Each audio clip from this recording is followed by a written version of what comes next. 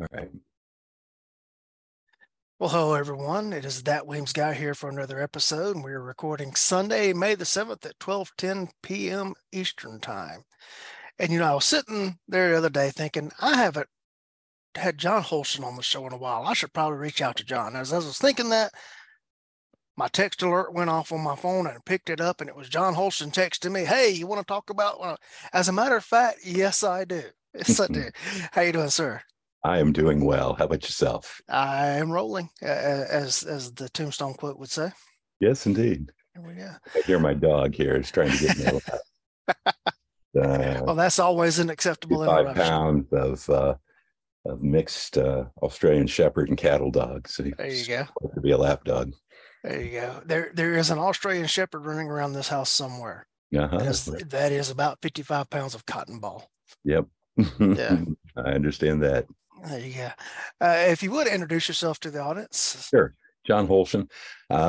Gosh, where do I begin? I've been a student of all things martial for a long time. Got involved in martial arts as a kid. Trained pretty heavily. Got involved in competitive shooting via small bore rifle as a kid, literally junior high. Shot. Did that for a number of years. Continued both of those. Went in the military. I was on a competitive rifle team. Got drafted over to a pistol team. Got some experience there. Shot competitively for a few years. During that time, my military career started off in military intelligence. Was a human intelligence collector, as they're known now. I was lucky enough to get involved in a couple of programs where we were sending folks into places that were not benign, and their job was to look at things and talk to people and come back. Often we doing that. You try not to be doing that solo, but two-person team was very common, sometimes solo. So I was involved in something that some folks call the original lone operator course. I think that's probably a little grandiose, but the bottom line was we were working at survival skills for individuals. Along the way, I was a husband, a dad, father of 5. I would come back in between deployments and obviously see my role as protector of the family. And so I was looking at that time at what's the nexus between those skills.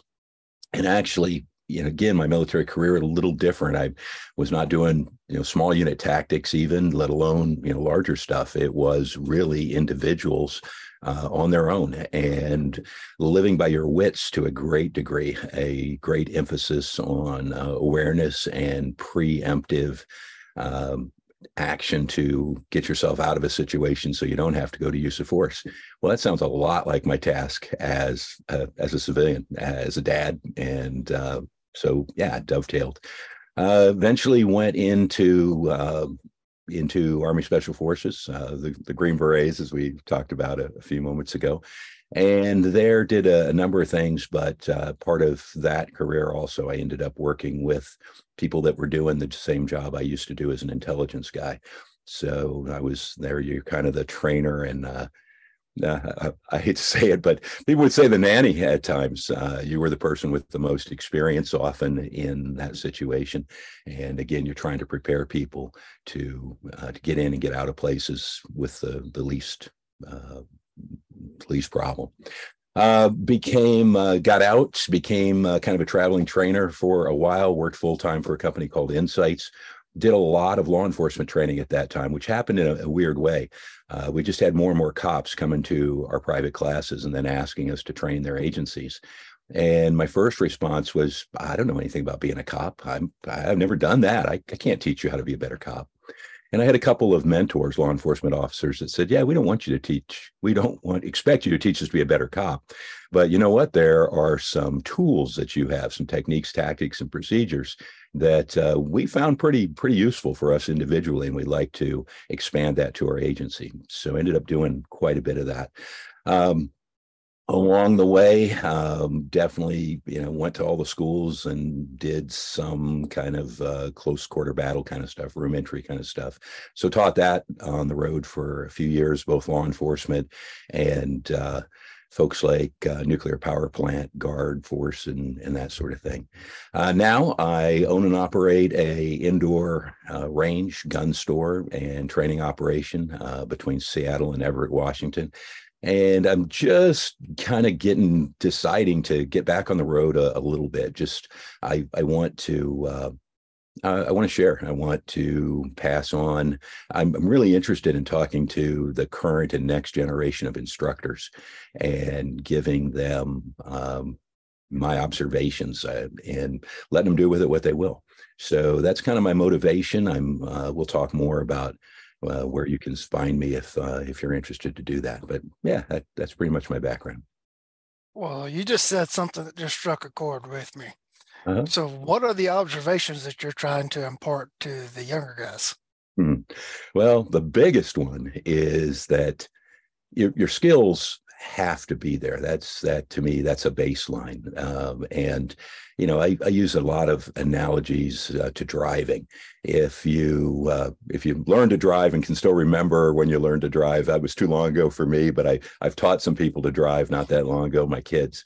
And you look at how much mental effort they have to put in to get in the car to go where they want and stop where they want it to.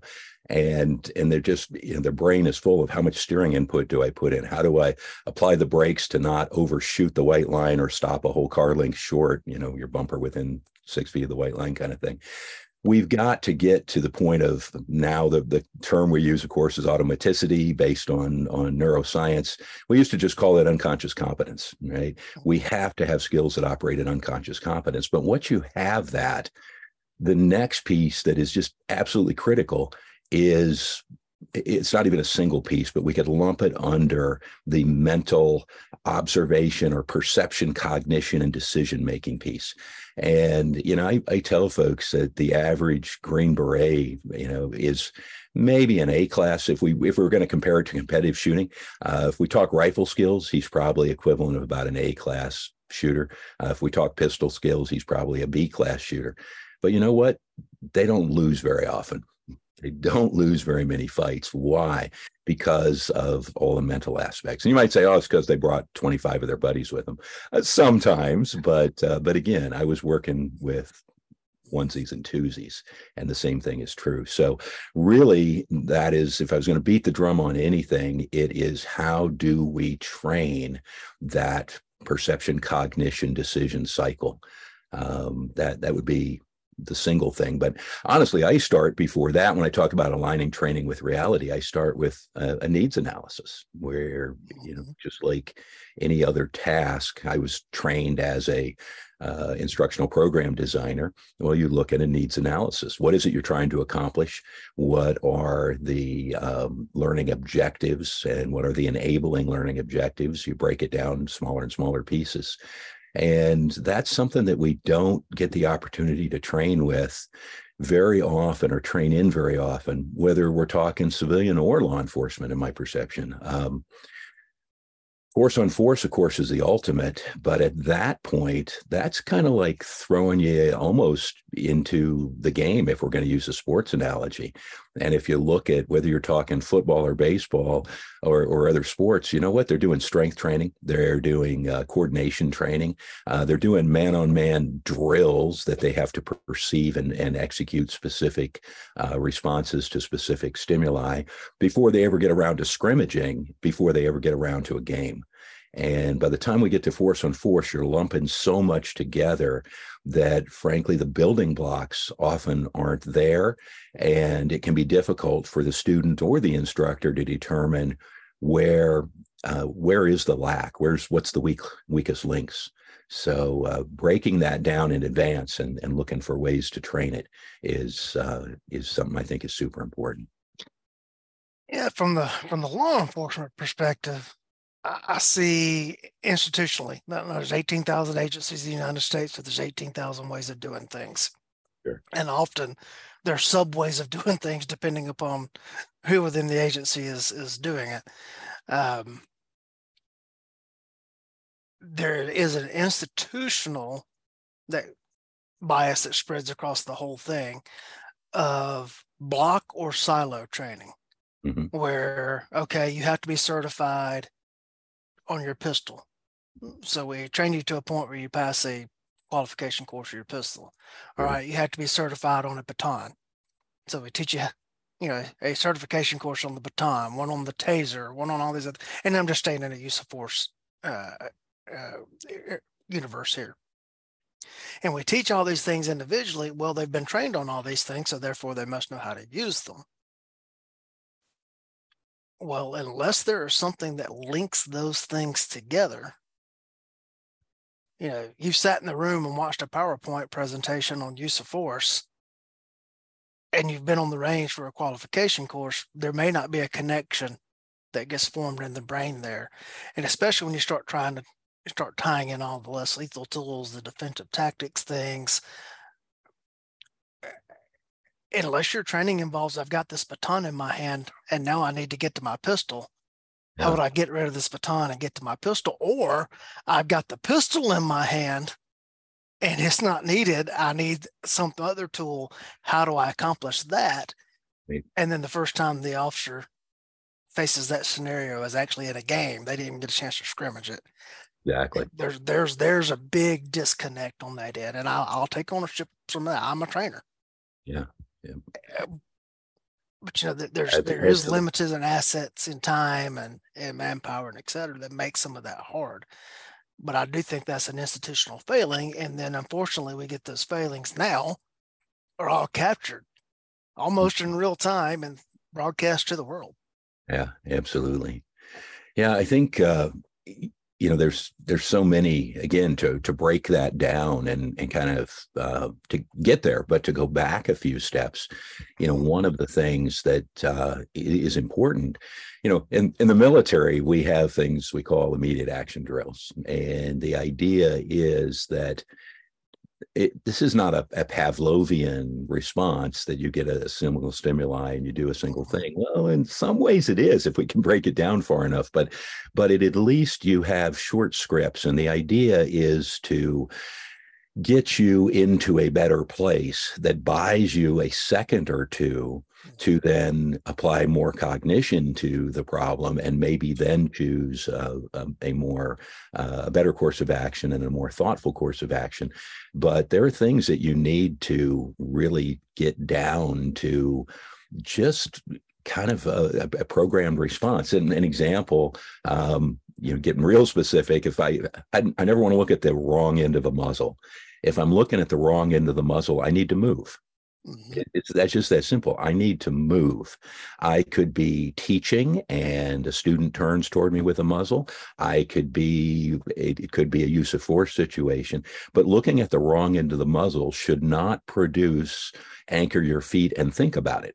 It should produce movement. Now we can go a little further. If I'm within arm's reach of that, it's usually movement in, because that's going to be the quickest way to get off the line of power. It's in and sideways and using your hands to deflect or control. That's the same whether I'm on a range again as an instructor or student, or whether I am in a lethal force encounter.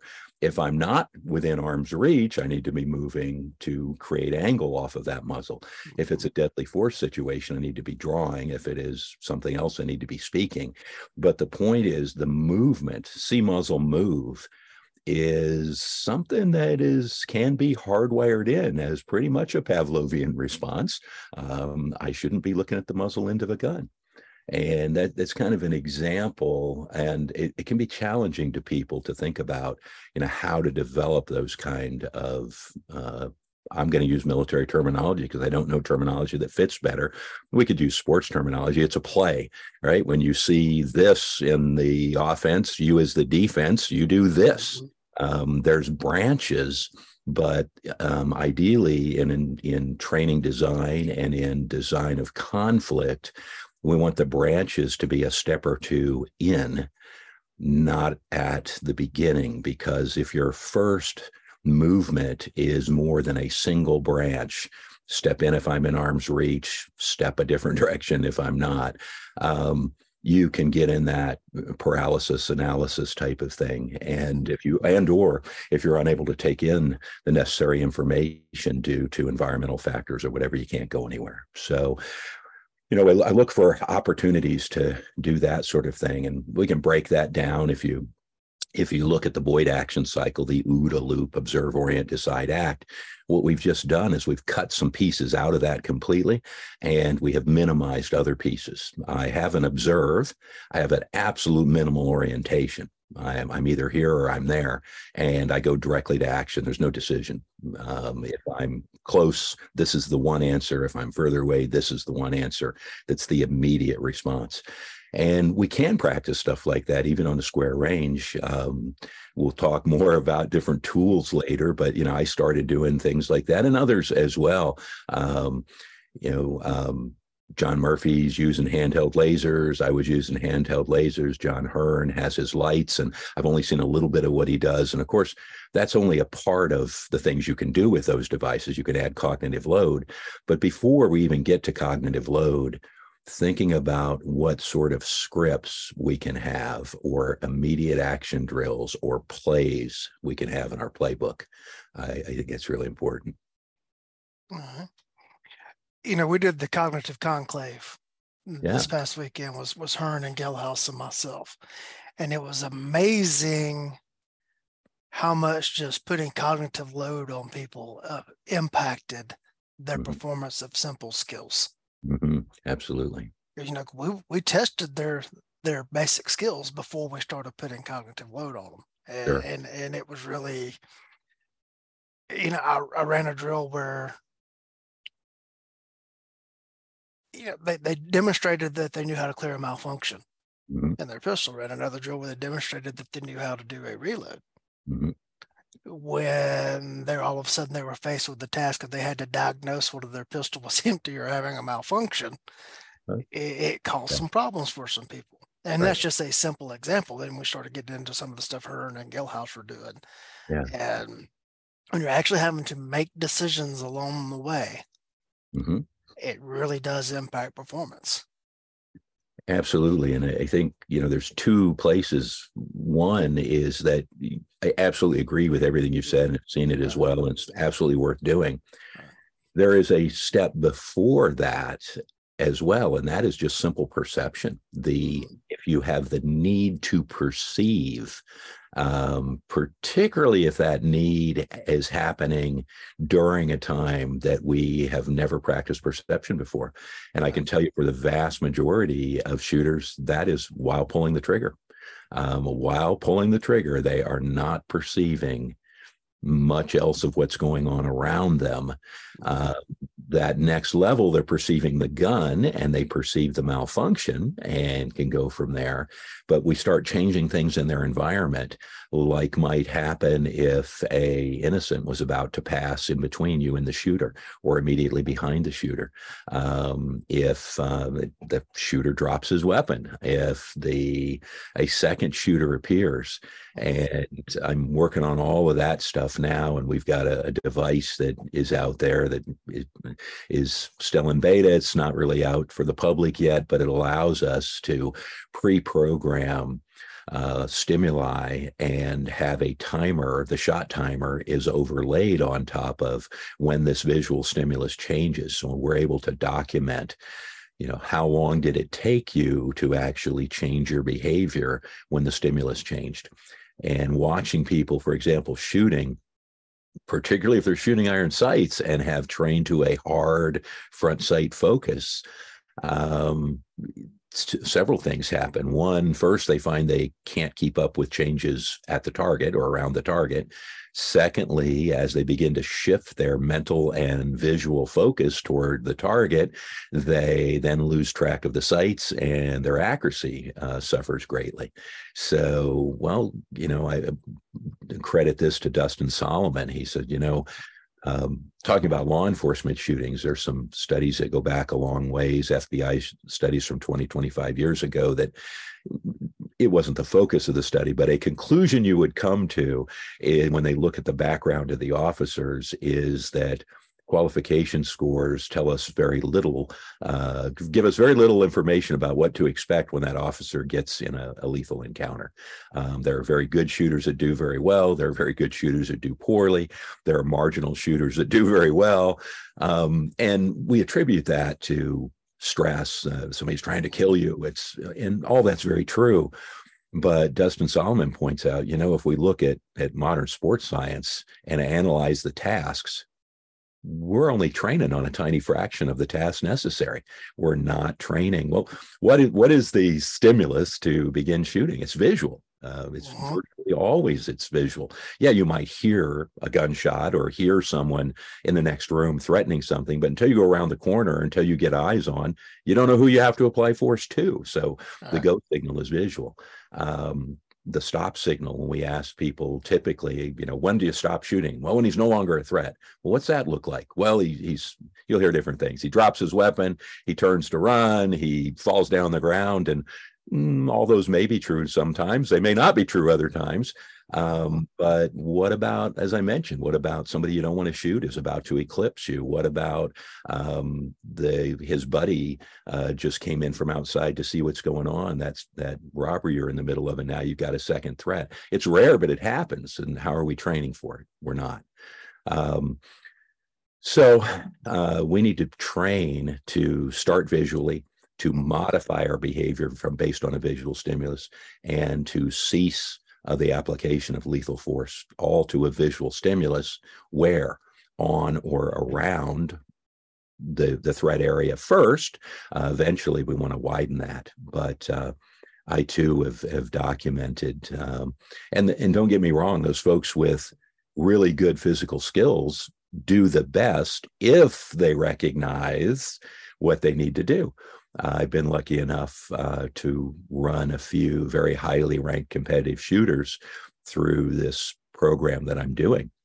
And two of them did exactly what they needed to do. They slowed their splits down from in the 0.2 to 0.3 range to the 0.4 to 0.5 range. So they didn't overshoot. And they maintained over 90% accuracy. Even the draw speed to a visual stimulus is slower. Another couple of highly developed shooters continued to run 0.3 splits, and their accuracy went down around 80%, and they overshot in a quarter to a third of the scenarios. When I say overshoot, Force Science and some other folks have the number we kind of come up with is if you fire a shot up to half a second after the stimulus is no longer there, that's explainable. We can bring in the expert witness to talk about the neurophysiology and how that happens. Shots beyond a half a second get really hard to justify.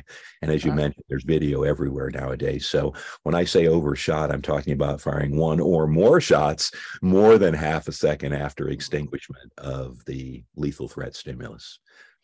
So the point there is that having those really good physical skills allowed these people to throttle back and still perform very well, albeit at a significantly slower pace.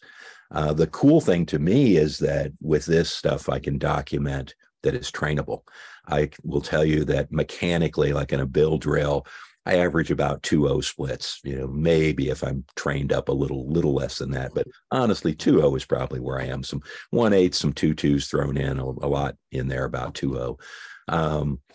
I had to slow down when I'm using 3 subjects with changing behavior. I had to slow down into the 6s to begin with to not overshoot. Now, having worked at this stuff a bit, I'm in the 3s. I can now run in the 3s, and the amount I'm overshooting while running in the 3s, I'm very seldom more than 2/10 over. After the extinguishment of the stimulus, do I still shoot? So it's trainable. But if we don't even know we need to train it, when you're first faced with it, the results are going to be ugly. Yeah.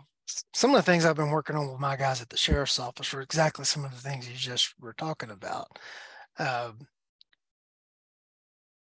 You go into visual stimulus, how it's gonna start. I have a drill now where I have them 2 guys, they're side by side, they're still targets downrange, they have a flipper paddle as their target. Well, whoever's on the left is the initiator.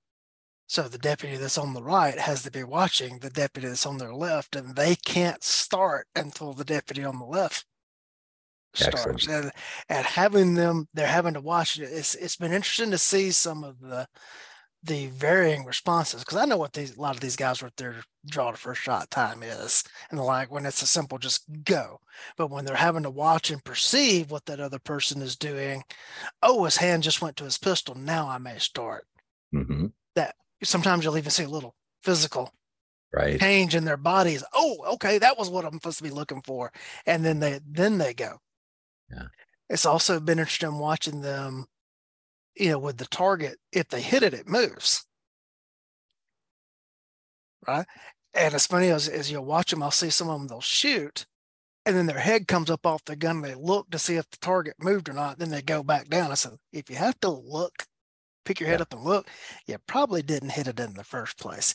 If your vision is where it needs to be, you'll see whether or not you hit it Right. and it moved. And I know there's this big thing on iron sights versus dots and everything out there, and target focus versus focus and sight focus. Guys, you can do all that with iron sights too. It's easier with the dot, but you can do it all with iron sights too. Absolutely. But it's been very interesting watching the differences in performance and behavior when I'm throwing those cognitive wrinkles in on them Hmm. that they haven't been getting. Right. And some of that's I've been their trainer for 14 years. Sure.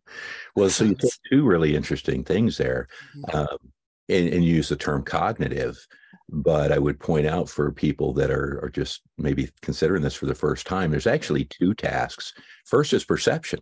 You have to see it. And just as you said, where they're raising their head tells me they're not seeing it. And that's, I've been using a term since the mid 2000s, sight video, and the idea. I think we've done more damage with the concept of sight picture to defensive or practical shooting than any other single concept that I can think of as reasonable, responsible trainers.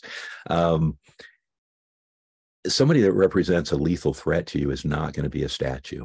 Whether their feet, I'm not talking about a lateral runner. I'm talking about the fact that the body sways, the body moves. It definitely reacts if you start hitting it.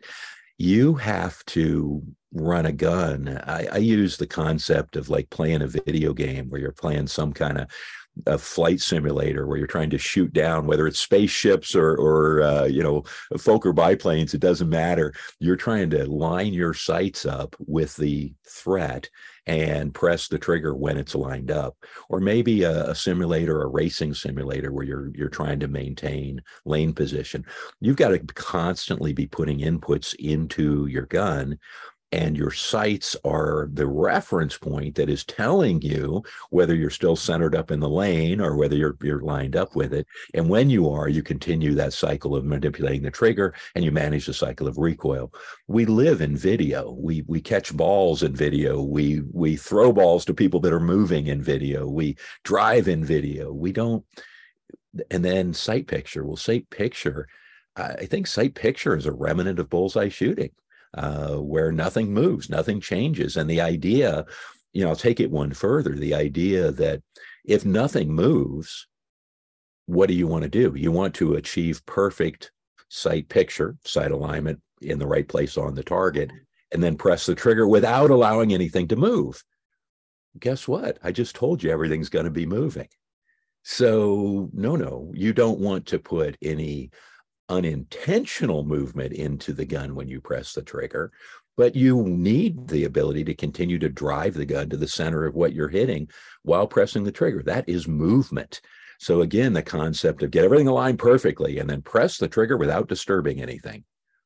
Yeah, if we're talking bullseye shooting, but that isn't reality, folks. That skill, there's certainly crossover, but it is less than ideal training for the real thing. Yeah, there's a classic drill out there that the competition or metric side loves. And this is the bill drill. Yeah. You know, uh, what is a grandmaster shooter is going to be able to complete a bill drill in under 2 seconds is typically the measuring stick there. And let's draw and fire 6 shots onto the A zone of a target. Is the classic bill drill.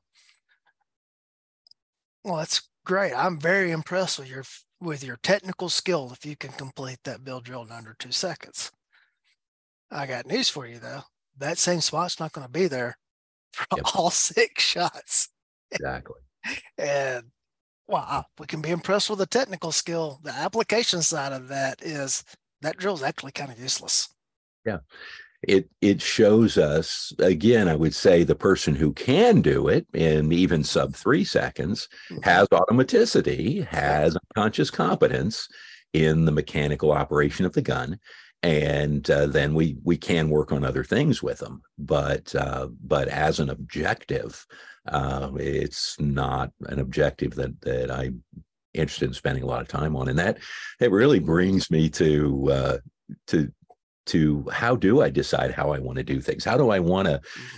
develop a skill? And of course, the idea that, we'd start really basic that a lot of people unfortunately don't realize. So I'm going to articulate it is you go to a class, you get introduced to a skill, you get introduced to a concept, you get trained in it, quote unquote, until you go practice that skill.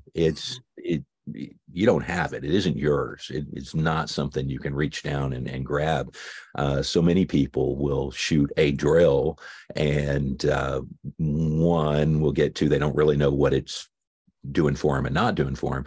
But still, a week from then, they're not going to be able to shoot that drill at the same level of skill because, they got coached into just what to do in the moment, but it's not there. They don't have it.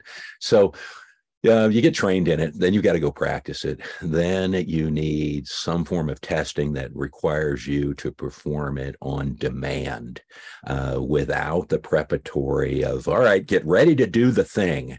No, you need to be able to recognize the thing. Again, going back to my military career, we learned this. I was an instructor at the Special Forces Medic School as my last assignment, actually.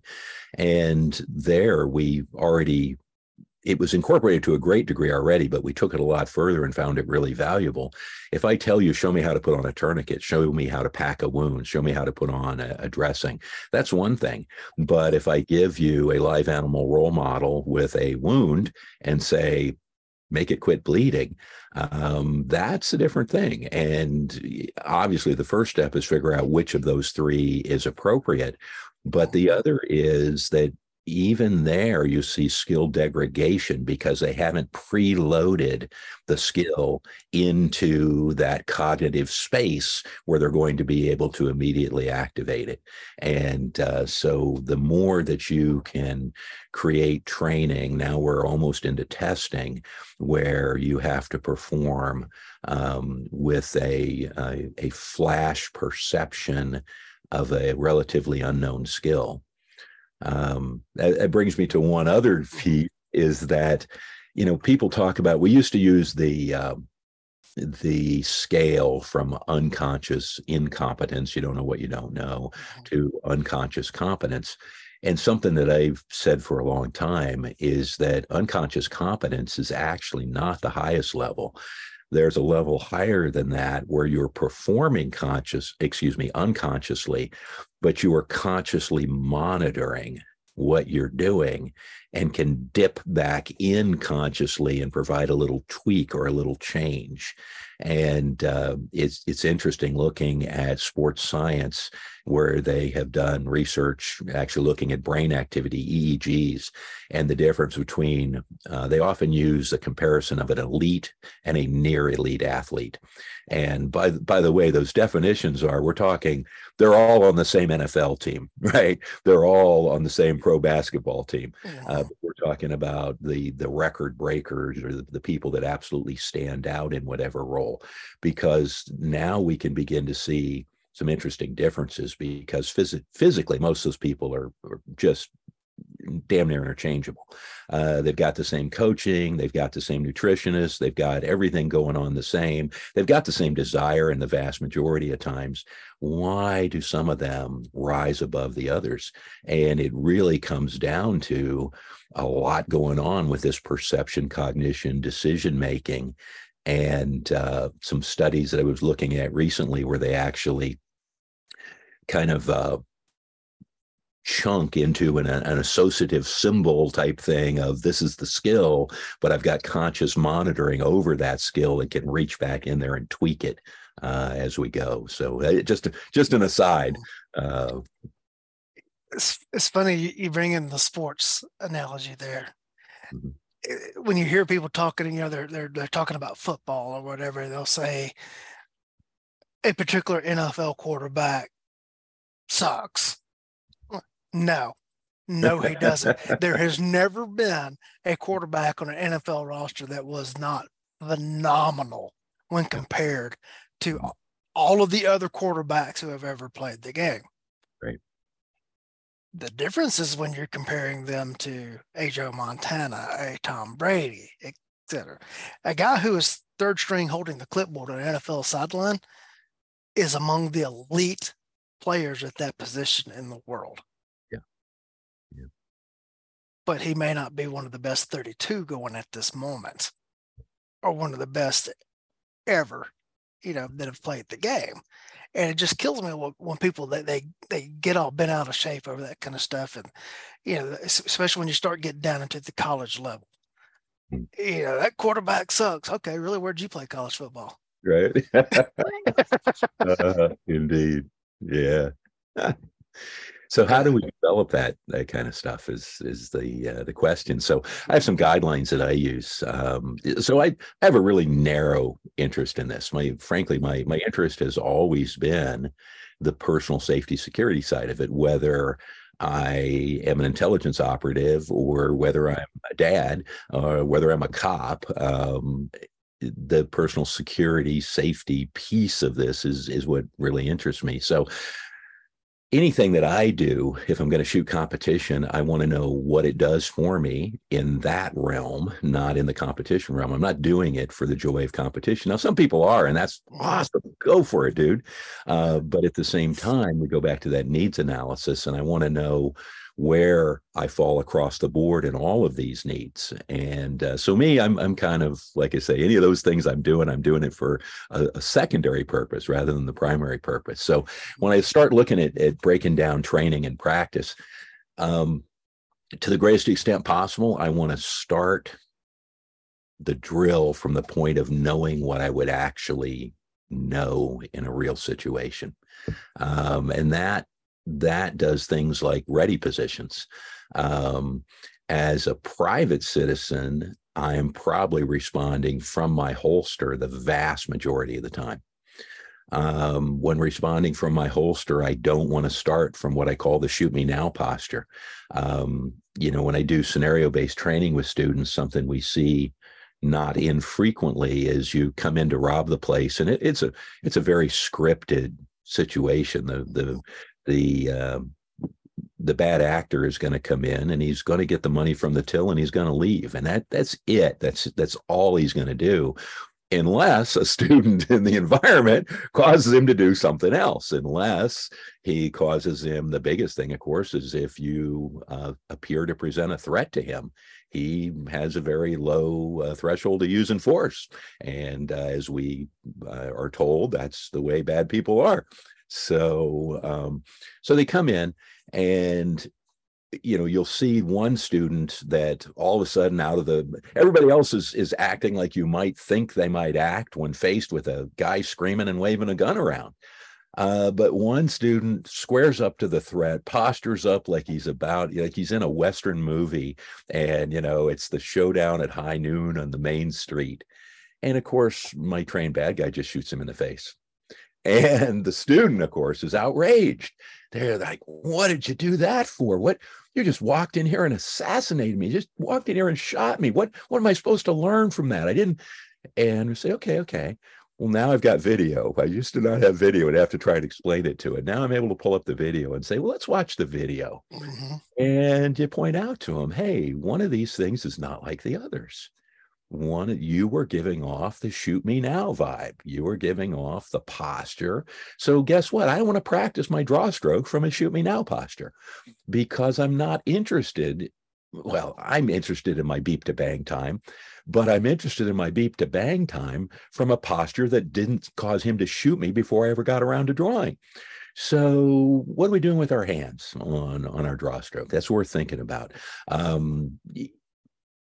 Think about communication and body language. Are we communicating tactical deception? I want to be the perfect victim right up to the time I smack you or shoot you, as far as you're from the bad guy's perception.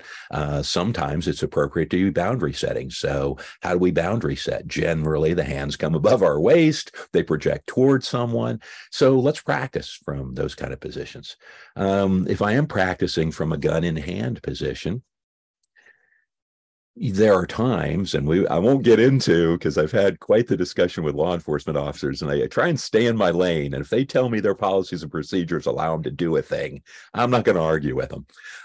As a private citizen, I'm very concerned about getting my gun out and pointing it at people that I don't have legal justification to shoot. And I've heard you speak to that topic, so I know how you feel about it.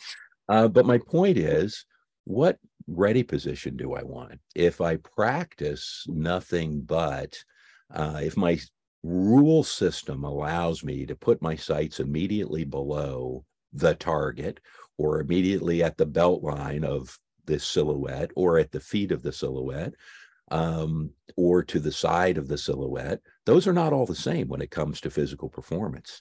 And if I practice a whole movement, I can always do the last 10% of the movement. If I'm justified to have the gun, if he's already shot at me, he's peeking around something, I know his head's probably going to appear right there. I can lower the gun an inch, and when he pops the muzzle and head comes around, I'm there and I come up and shoot it. But if I spend all my practice only moving the gun an inch or 3 inches, that does not translate to being able to move the gun from what I call a neutral ready or starting position. What about if I don't know who I need to shoot yet, or I don't know whether he's going to come around the left corner or the right corner? There's so many videos out there now that we can look at and see these things if we're looking for them.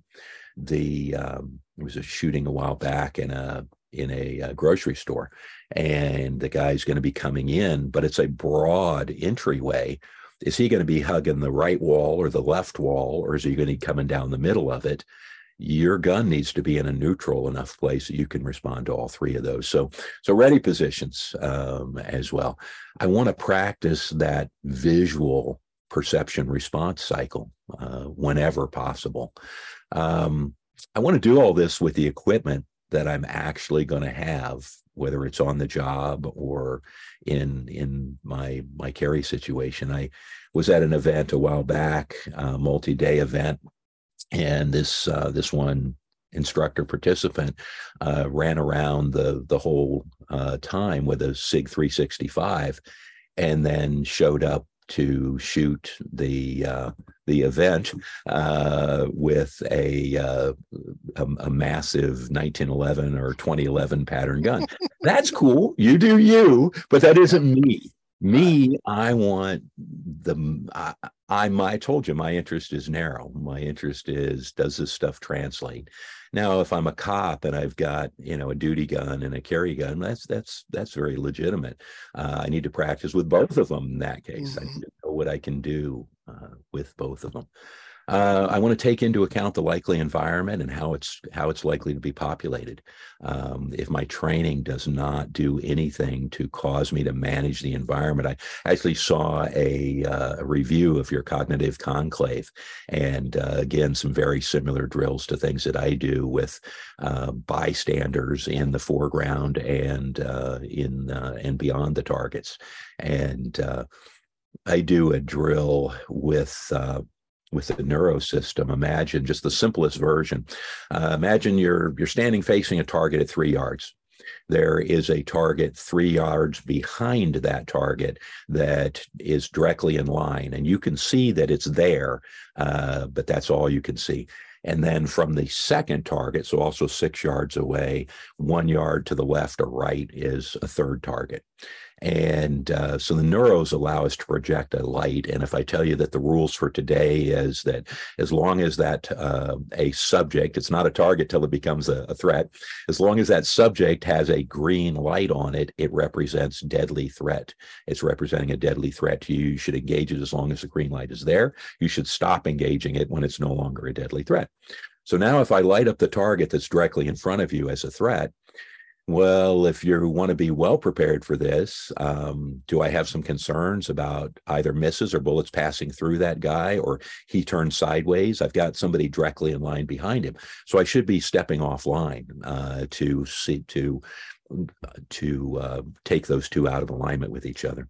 If I light up the target directly in front of you and the target to the left of you as threats, well, now I'm looking at two muzzles. I never want to be looking at even one. Now I'm looking at two. What do I want to do? I want to be moving strongly to the right to line those two up. So I want to be aware of lining them up. I want to be aware of taking them out of alignment. What if we go back to the first one? We light up the one right in front of you as a threat. You begin to sidestep left to deconflict that. But as you do, you see the guy behind him as a threat too. You got to be stepping back to where you came from. So you're only looking at one muzzle. Now, all of these things, I start those off with about 5-second exposures and very quickly go to 4 seconds and then to 3-second exposures. All of this is happening within the speed of what we have been told might be an average gunfight. So we need that flash perception that leads to immediate cognition and movement, all within the time of drawing your gun and firing the shot. That's the type of stuff that I like to do with people. So that's kind of that run through of kind of a skill development guidelines that I use of the things that I want to be doing from least complex to more complex. But I can always control my starting position. I can always train with the right equipment that will give me the best bang for the buck in my actual use. Now with equipment I have, I can always train a visual perception and a visual stop perception. So you never know, is that threat going to be lit up for 3 seconds or 5 seconds, or something in between? And as far as how many shots you're going to have to fire. Yeah, thoughts? I covered numerous. One, from the business standpoint, we don't see instructors engaging in those type classes for a lot of reasons. One is they don't sell as well because students don't like to come to a class where they think they're going to fail. They want to come to the class where they perform this specific drill. They get the trinket and get to go home with it. Yeah. And put it on their I Love Me While, post their picture on Instagram, sure, etc. The other thing too is that a lot of that you have to do it one at a time. And that cuts into the profitability of a class. Yep. If I can put 20 people on the line and run drills over and over again, I get paid by 20 students. You're absolutely right. But if I have to limit it to 12 students so that each student gets a reasonable amount of time to come up and they can be engaged and I can give them the attention they need to, well, now I've just taken 8 paying slots away. And so you look at a fixed overhead with travel costs being what they are today. That's the difference between just breaking even and actually making a living, right? You have to have profit to pay the bills outside of the class. And we spend a lot of time on the start shooting problem because that's a metric. Yeah, I can tell you what your beat to bang time was. Use your language there. Very little effort is spent on the stopping portion of that. Yeah, absolutely. Yeah, folks, if you're interested in kind of exploring this a little more, Dustin Solomon, look at the book Building Shooters. That kind of give you an overview of, he goes pretty heavily into his thoughts on efficient training or effective training, I should say. For an agency or a large group, it would be very difficult to do some of the things unless you have them for a period of time. You've got more flexibility as an individual, but to explore these concepts more, Building Shooters goes into the concepts behind this stuff really well. Yeah, I'm running 3 systems with one co-instructor. I can run 3 students at a time on most of the drills. And that's technology based. This technology is helping me do that. There's also, again, the technology is in the beta. The hardware is pretty set, but the software is still a bit glitchy, and they want to, before they bring it to market, it's going to be right. So it's not out there right now. But he's got things like a wristband that actually has an accelerometer and a microphone in it that is then talking to the master device, so that we can run 3 shooters simultaneously and separate your performance out from the other 2, based on that wristband is actually what's picking up your shots. And it's looking for the confluence of the recoil, the recoil impulse and the sound. And that is, as Dustin says, I wouldn't want anybody's job to hinge on it, but it is well over 90% accurate every once in a while. I think last time I used it, we ran in about 300 shots. I think I had 5 or 6 that either didn't pick up or picked up somebody else's shot type thing. So it's pretty much there. So technology is going to help us on this, but it's still lagging behind. But yeah, my classes are 12 folks. Thankfully, I have a business that I earn a living at, and I just need to not lose money on the training side. But yeah, as a traveling trainer, what I'm doing would not work to earn a living by any means. Uh, Yeah. Greg Elephant's pointed out too that what he's seeing, and a bunch of other instructors are echoing what Greg has said, that people are waiting until the last minute to sign up for classes right yeah, now. yeah. Well, there. And yeah, and that just makes it hard. I understand it from the consumer side, Yep. but from the other side, like if I'm going to fly to Colorado to teach a class, Right. if I buy my ticket 2 months in advance, it's cheaper than buying it the week of the flight. Yeah, absolutely. And that all that cuts into the overhead of teaching a class. And of course, we understand students have overhead too Sure. and everything, but it's all of those things are part of the equation Yep. that Yep. we all have to face. And as Chris Seifert would say, and please, audience, please don't take this in a bad way, is you can always count on human laziness. Yep. And some of the stuff that John's talking about here in the classes they're not easy. They're not as fun as going out there and just blasting a bunch of holes in a target on the beep. But where do you want to learn where your weaknesses are? Where do you learn all of that in training and in your practice. That's where you should go and be willing to accept failure. I hear the technical people talk about, well, if you never push yourself and accept a miss in training, then you'll never learn where your wheels come off. Doesn't that apply to cognition as well? Yeah, I think this is where we need to be focusing our training. Yes, go spend some time on developing your technical skills. You got to have the technical skills to be able to do everything else. But at a certain point, it's time to start veering into this. So what is that other certain point? John, as a Green Beret, what metrics did your guys focus on the square range? Yeah, this is we give away. I've already been asked this question. I said we really didn't. I mean, you shoot quals, but just as an example, well, I mean, there's just multiple examples. The bottom line is the vast majority of quals, frankly, the timelines are just absolutely unrealistic. They're way too long. That whole piece of how many shots you have to fire and how much time you have to do it in. That's one of the things I'm starting to work on is I'm still designing quals using this visual system. And I don't have it all figured out yet, how I want to tweak it to get the right balance in there.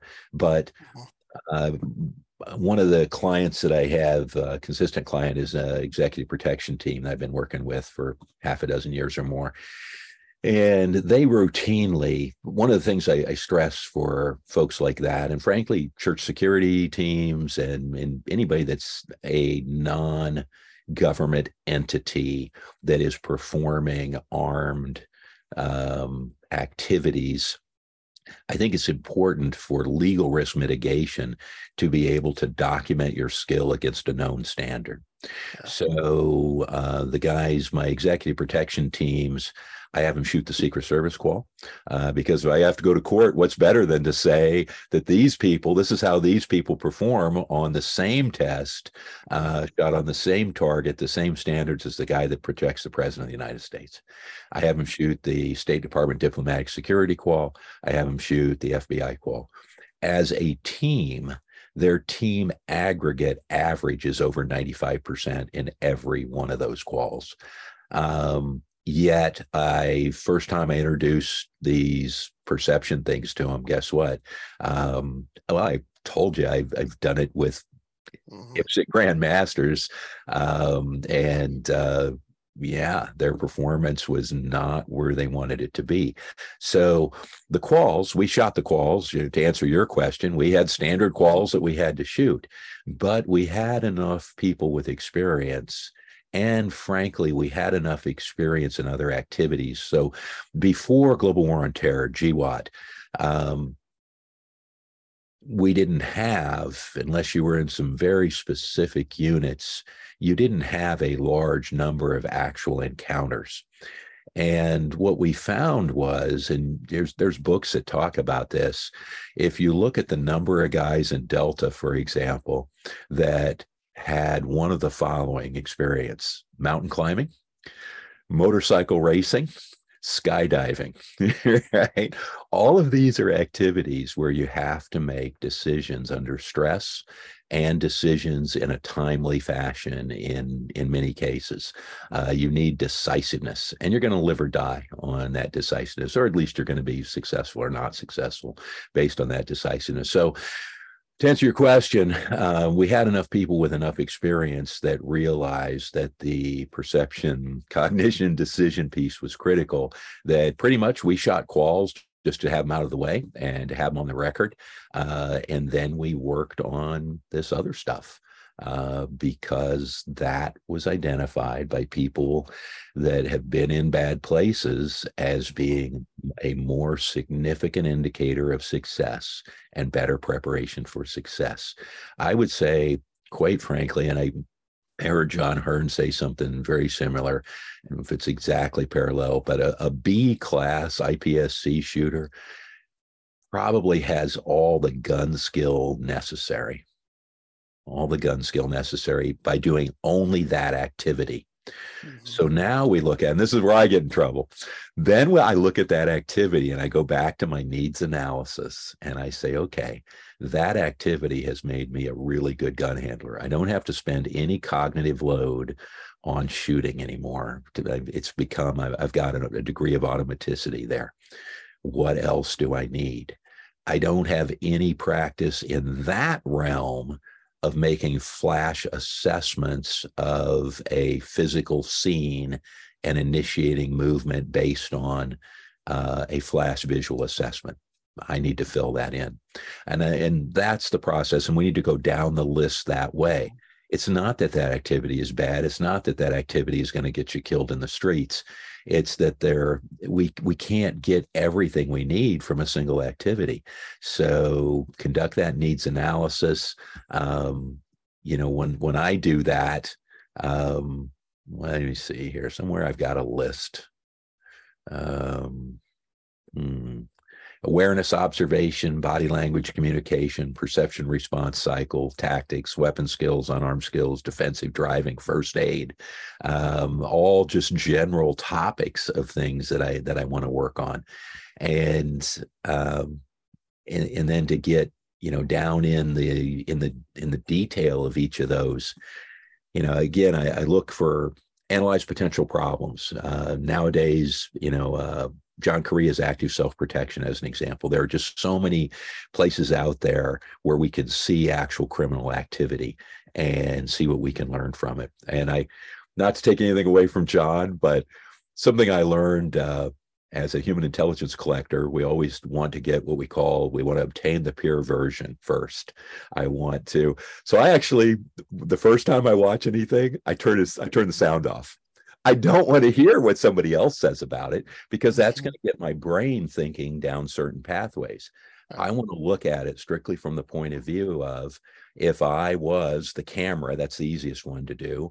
What would I have seen? What were the cues? What were the actions available to me?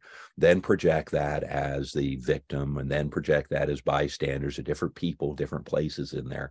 Then you can listen to what somebody else says about it. But I turn the sound off and get the peer version first. Then I want to analyze that for potential courses of action. And in those courses of action, how are they triggered? Again, mostly visual. I want to establish a framework of preferred actions. Like my general rule, I don't want to be looking at the wrong end of a muzzle. I definitely don't want to be looking at the end of two muzzles.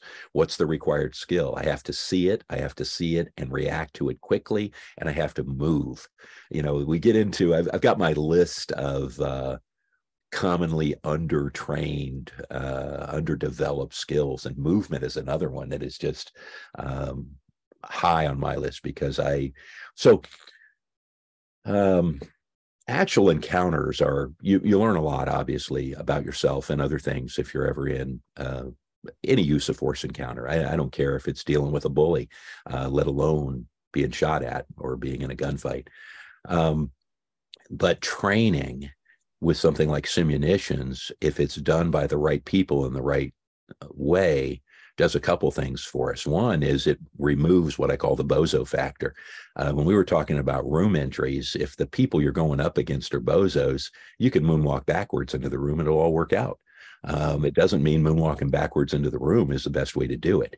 But it was successful, John. I did it for X amount of time and I came back and I've got this emotional attachment to it. Okay.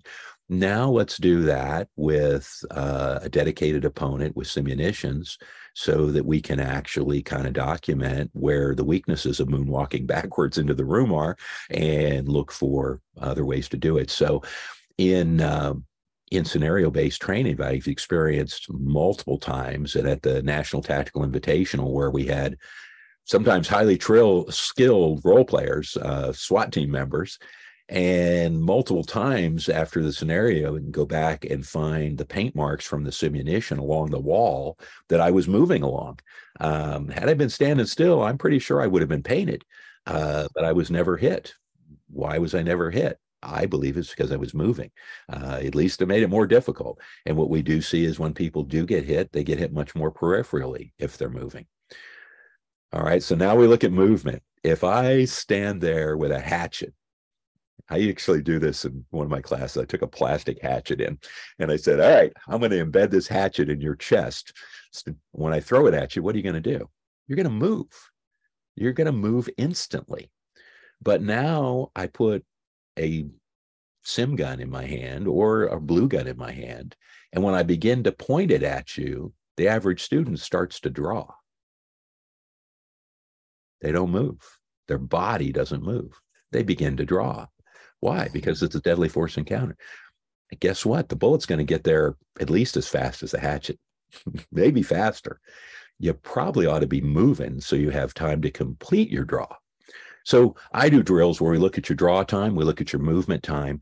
Then, so an example, we all know from the Tueler drill, the average person, quote unquote, can move 7 yards in 1.5 seconds, the time to draw. So I actually time people on their draw. My indoor range that I own has relatively narrow bays. It's only 25 feet across. The average student can move most of the way across that in the time it takes them to draw. And if I just compare their draw time to their movement time. Yet, if I give them a task of drawing and shooting, they somehow magically manage to draw and shoot 3 to 4 rounds before they get to the other side of the bay. How did they do that? Well, they moved at 1/4 of their actual movement speed is how they did that, which means they weren't very effective at being a moving target.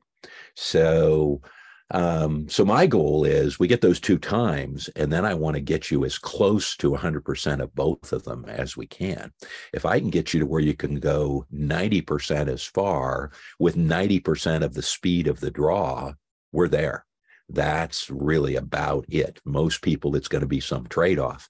But I would suggest to you that since we know that the guy is unlikely to cease his actions immediately upon the bullet striking him, probably not getting shot, which means moving to buy yourself time to shoot more, is better than standing still and shooting faster. That's just an opinion, but it's is my opinion, and I structure my classes that way to do what I believe is realistic movement. Then we get into the mechanics of movement and how inefficient. There's a movement technique from sports that people that have engaged in sports and many sports are familiar with. It's called a split step or a scissor step, and it's particularly appropriate. You'll see a shortstop doing it. You'll see a tennis player receiving a serve. As the ball leaves the bat, the shortstop widens his stance out, crouches, gets a plyometric contraction of his muscles, reads whether the ball's going to the left or the right, or the play is causing him to move to the left or the right. His hips shift in that direction. He drives off. Same thing with receiving a serve in tennis. And I'll see people, instructors, demonstrating that and or not correcting students from doing that. And what are you talking about, John? Well, I'm talking about in the first beat of time, however adroit you are, you didn't displace at all, other than you went directly down a little bit. You never see a boxer move like that. You'll never see a fencer move like that when they're trying to get out from in front of the punch or the blade.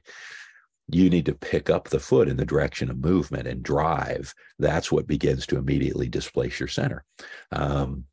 So all the stuff, we can go from macro down to really micro of looking at the physical techniques. We get, before we ever get to cognition, we have to have perception. I can see that with the students, the difficulty. So we have a step-by-step progression of causing you to have to see what's going on at the target while maintaining acceptable accuracy. So we can break this stuff down. It's similar again to getting in the weight room. If you're an NFL player, you're still doing strength training, you're still doing coordination drills, you're still doing conditioning drills.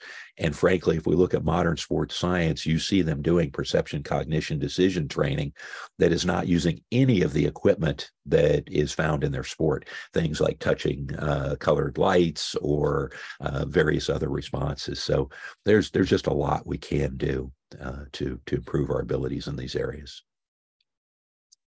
Yeah.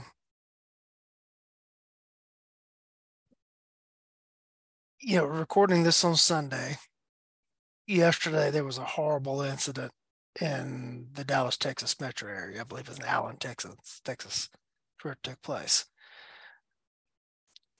I have it on pretty good, reliable sources that the officer that responded to that incident recognized that the bad guy was probably wearing body armor and went immediately to a headshot and took out the guy. That's perceiving and making a decision and executing the decision. Yep. It's also confidence in your skill set that you can deliver. Do you know if he what weapon system he used to engage? I believe it was an AR. I'm not certain of that, but that's my indications are that it was a rifle, and so yeah, we're in America, probably certainly an AR. Absolutely. Yeah, I mean, it's I don't think this is limited to active shooter situations, but we know more about those. The videos are out there and that sort of thing, and I look at last year, the shooting in the mall. Gosh, I've forgotten where it was, where the young man, Indiana, he commented in one of his statements that at one point he had to stop shooting because a bystander was coming into his line of fire. If we look at the active shooting in White Center, Texas. Again, the hero there responded that he had to withhold his initial engagement because a member of the congregation was standing up into his line of fire.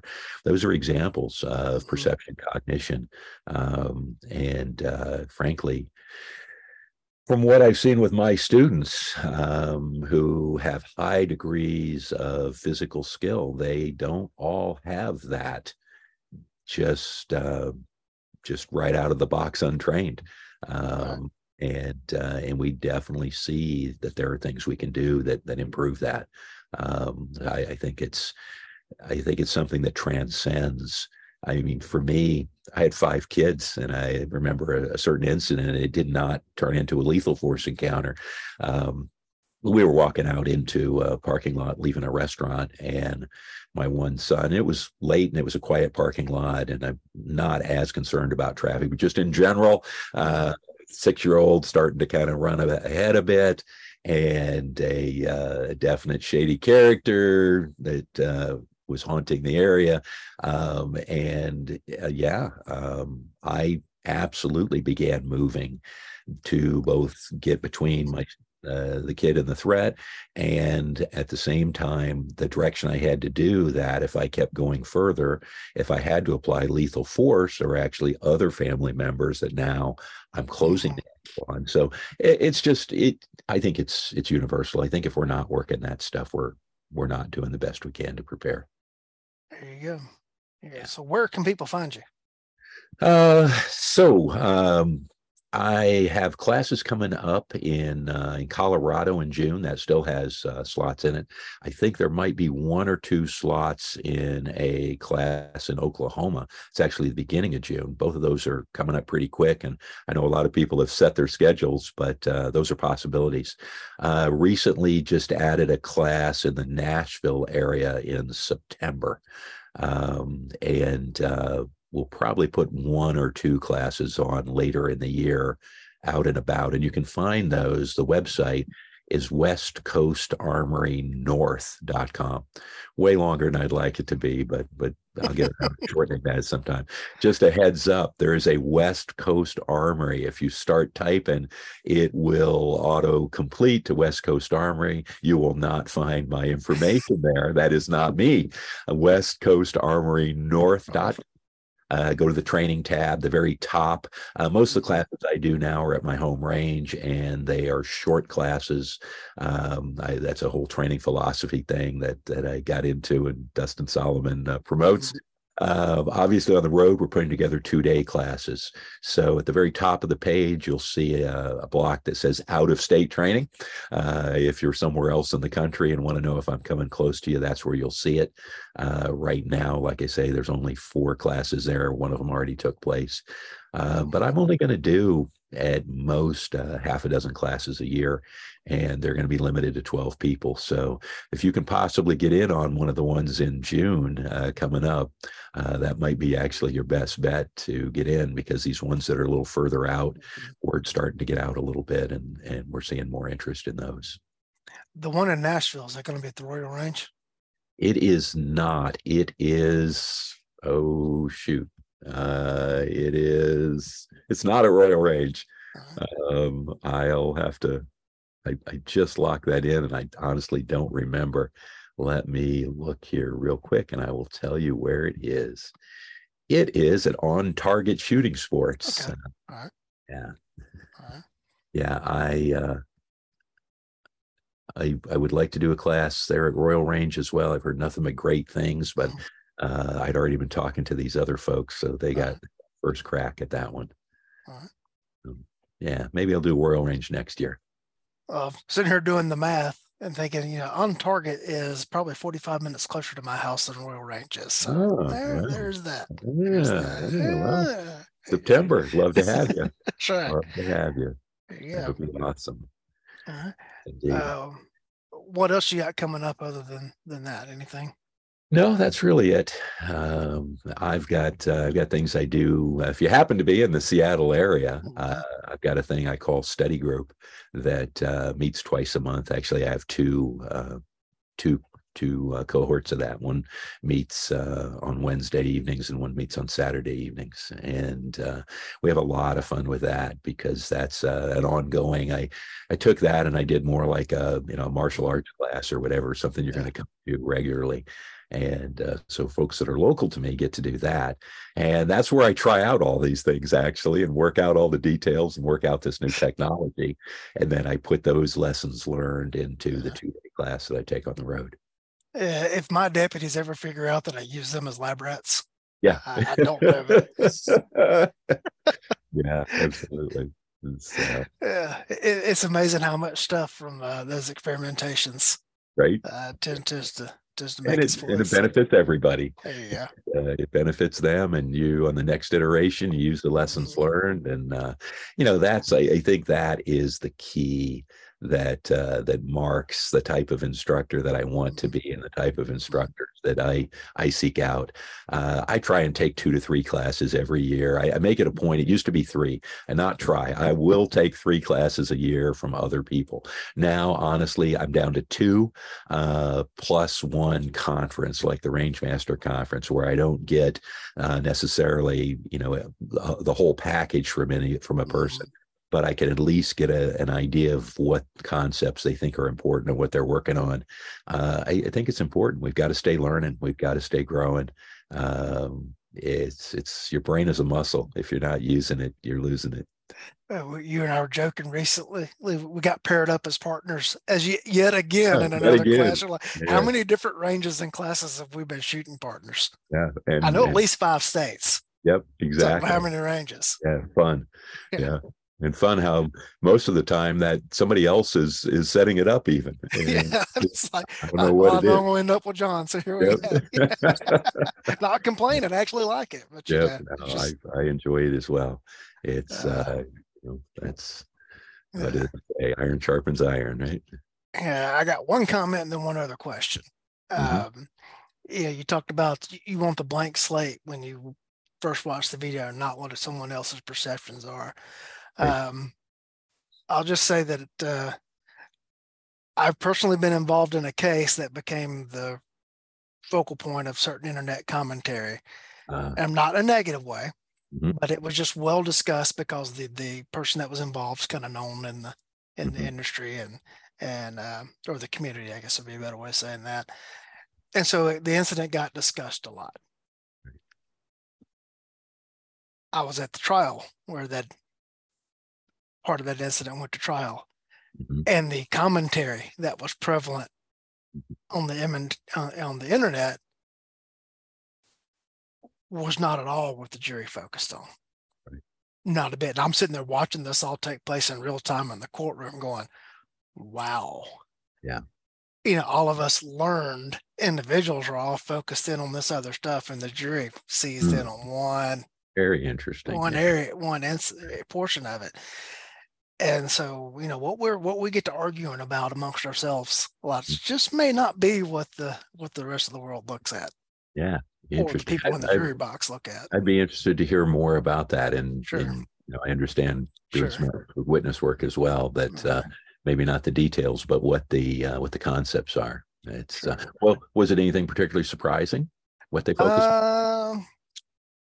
Well, I don't mind discussing it. Adam Thor's shooting. The video's up on YouTube. You can watch it. Everybody focused in on, the fact that the deputies knocked on the door and loudly announced themselves for over 2 minutes before they go in. And then Thor ends up having to shoot the guy because he got up and he pulled a gun on the deputies. Right. Well, when it came time to go on the jury, because the guy that Thor shot was put on trial for aggravated assault against the deputies, he claimed that the deputies came to the door and pointed their flashlights in his face and that he didn't know it was deputy sheriffs. Yep. And the jury, it came down to, they went back to the video, paused it at that point, and then watched it frame by frame to see where the deputy's flashlight was.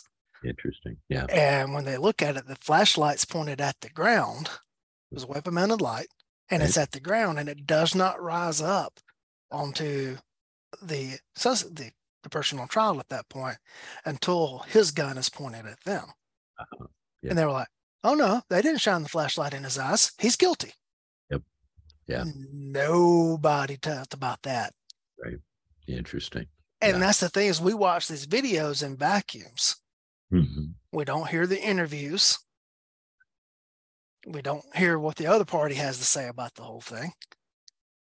And I got to tell you, the guy was convincing. I think he's convinced himself that that's what happened. Yep. Absolutely. And then the jury went back and watched it. I testified at that trial as an expert witness. And part of the thing I testified to is that the suspect in the case got up and he racked the slide on his pistol. Uh-huh. And the prosecution wanted me to testify that the sound of the pistol being racked was not the deputies doing that. Hmm. And I had to testify that the deputies would have been walking, around in the world, were they around in the chamber? Because what do they see on TV and the movies all the time? Yep. As you're Right. hunting the bad guy, at the dramatic moment, you get the round Sure. chamber and everything. Yeah. The prosecution is like, we have to make sure that the jury understands that that was the suspect Right. racking his slide, not the deputies. Yeah, absolutely. And how would the deputy recognize it as a sound of danger? Well, that one deputy worked in a gun store before he became a cop. So how many times has he heard a slide rack? Yep. He's been a cop for so many years. He's a firearms instructor, all these things like that. He knows what the sound of a pistol being racked is. Yep. I would hope to never have to try and convince a jury of it, but I'm sure you do the same thing. You can tell whether that slide went forward. In many cases, if it's any of the firearms we're familiar with, we can tell whether it went forward on an empty chamber or whether it picked up a round. It's like, yep. I have at times said someone just chambered a round in a 45. I meant a 1911 and turned around and there it was. Yeah. I can tell you that I absolutely, beyond the shadow of a doubt, know the sound of a pistol being drawn from a Safariland duty holster. There you go. Yep. From all angles, yep. including behind me when it shouldn't be happening. Yep. Interesting. So my final question is, at the very beginning, you've been saying you've been trying to impart certain things to the younger generation of instructors. Are they listening? Some are, absolutely. And, there's folks like, frankly, I would say probably everyone. I have not listened to every one of your podcasts. That's the only reason that I modify it by saying, I'm sure most. You crushed. But I have not heard every one. I haven't listened to every one of them either, because I'm here when they're recorded. There you go. The fact of the matter is, folks, there are some great resources out here, and if you're listening to this, you have found one of them. That Weems Guy podcast. The guest that, barring today, the guests that Lee brings on are the folks that, in my opinion, you really need to be listening to. They are thinkers before shooters. They are thinkers before actors. They are people that are constantly trying to grow and learn their knowledge. And part of that is continue to perfect the craft of passing that knowledge on in the most efficient way. And sometimes I think people don't understand that either. That's a constant. Doesn't mean you were a bad instructor, but the fact of the matter is I can get the average group, whatever that is, further in the same amount of time now than I could 15 years ago. We become more efficient, in many ways. So bottom line is, yes, there are folks out there that are listening, and most of us are developing the ability or have the ability pretty quickly to figure out those. I tell people there's a difference between doctrine and dogma. Doctrine in and of itself is not only not bad, it's necessary at a certain point of your development. You need a cohesive system. Is everything inside that system, is it the end all be all final? No. But if you don't start from some cohesive system, if I use martial arts analogies, the guy that's a yellow belt in 5 arts, I'm sorry, he doesn't know enough to be able to go out there and take the best from all of the arts yet. You need a good solid background in one of them. So you need doctrine to start with, and then you can expand. Dogma, however, is that unreasoning acceptance of what you're being told, a belief or way of doing something. And I think all of us avoid dogma, us as in the folks who participate in this. An upcoming episode is going to be on choosing instructors. Yeah.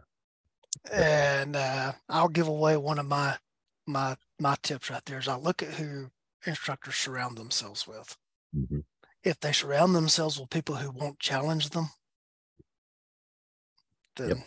that's someone that I'm not going to pay attention to. Yep, absolutely. Yeah, if they're not surrounding themselves by people who will call them out, Sure. Yep. then Yeah. there's a problem there. There's a problem. Embracing that idea that if you point out, whether it's an exercise that you put me through or a conversation, if you point out a gap, that should be something to rejoice. That should be something to you know, if you can get it to where we're at, like, right. I'll admit, I definitely, kick myself in the ass sometimes as my first reaction, as like, damn, I screwed that up. But right behind it, hopefully, is that idea of, well, now I know what to work on, and I know how to work on it. So, boy, that was useful. That was time well spent. Convincing myself that something I already do well is cool is not particularly time well spent. I love harassing John Hearn. Absolutely. It's one of my favorite things. I wake up in the morning. How do I get to harass John today?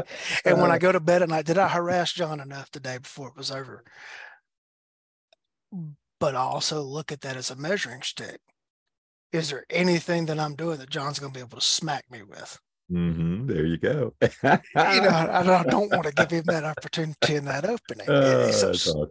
Are you surrounding themselves with people who are going to challenge them and question what they're doing and make them, if they're just surrounding themselves with people that are just going to, yay team, then I would question whether or not they're scared of their material being exposed. Yeah, that's a very good observation. I would agree. All right. And with that, sir, I always appreciate your time. And like I say, I've told people before that I love talking to John Holschen because I learned stuff from the questions he asked me. Well, thank you. I'm a big believer in that. I frequently tell people on a topic, I think I've got most of the questions figured out. I'm still working on the answers, but if you're not asking the right questions, how are you making any progress? Yeah. Well, thank you for your time today, sir. Thank you. Thank you for having me on and giving me the opportunity to talk about this stuff. And look forward to next time. Sure. And to the audience, before I give my usual closing, for those of you that listen to the podcast on an audio podcast feed like Apple, Google, whatever, Spotify is the parent host. Like I upload everything to Spotify for podcasters, and that distributes out to the others. I don't sell advertising on the show. I've turned down some opportunities. I could be making some more money off the show. The only income that comes in is from listener support and from the little ad that you hear at the beginning of each episode. Spotify has recently changed their formula where they are paying more if you are listening to, if the audience listens via Spotify versus listen to it via Apple. Yeah, if you want to help, listen via Spotify. There you versus go. listening to the others. Yep. It makes a little bit of difference if I remember to put the ad in the episode. Good to know. I have to remember to click that button. Remember to put the ad in. All right. And they've changed it. Like they changed the format every so often. And it's like, well, how do I do it now? Is you have to actually click a button that inserts their ad. I don't decide what the ads are. It's theirs. But us folks, I understand that your most important asset is your time. Thank you for choosing to spend it with us. Thank you.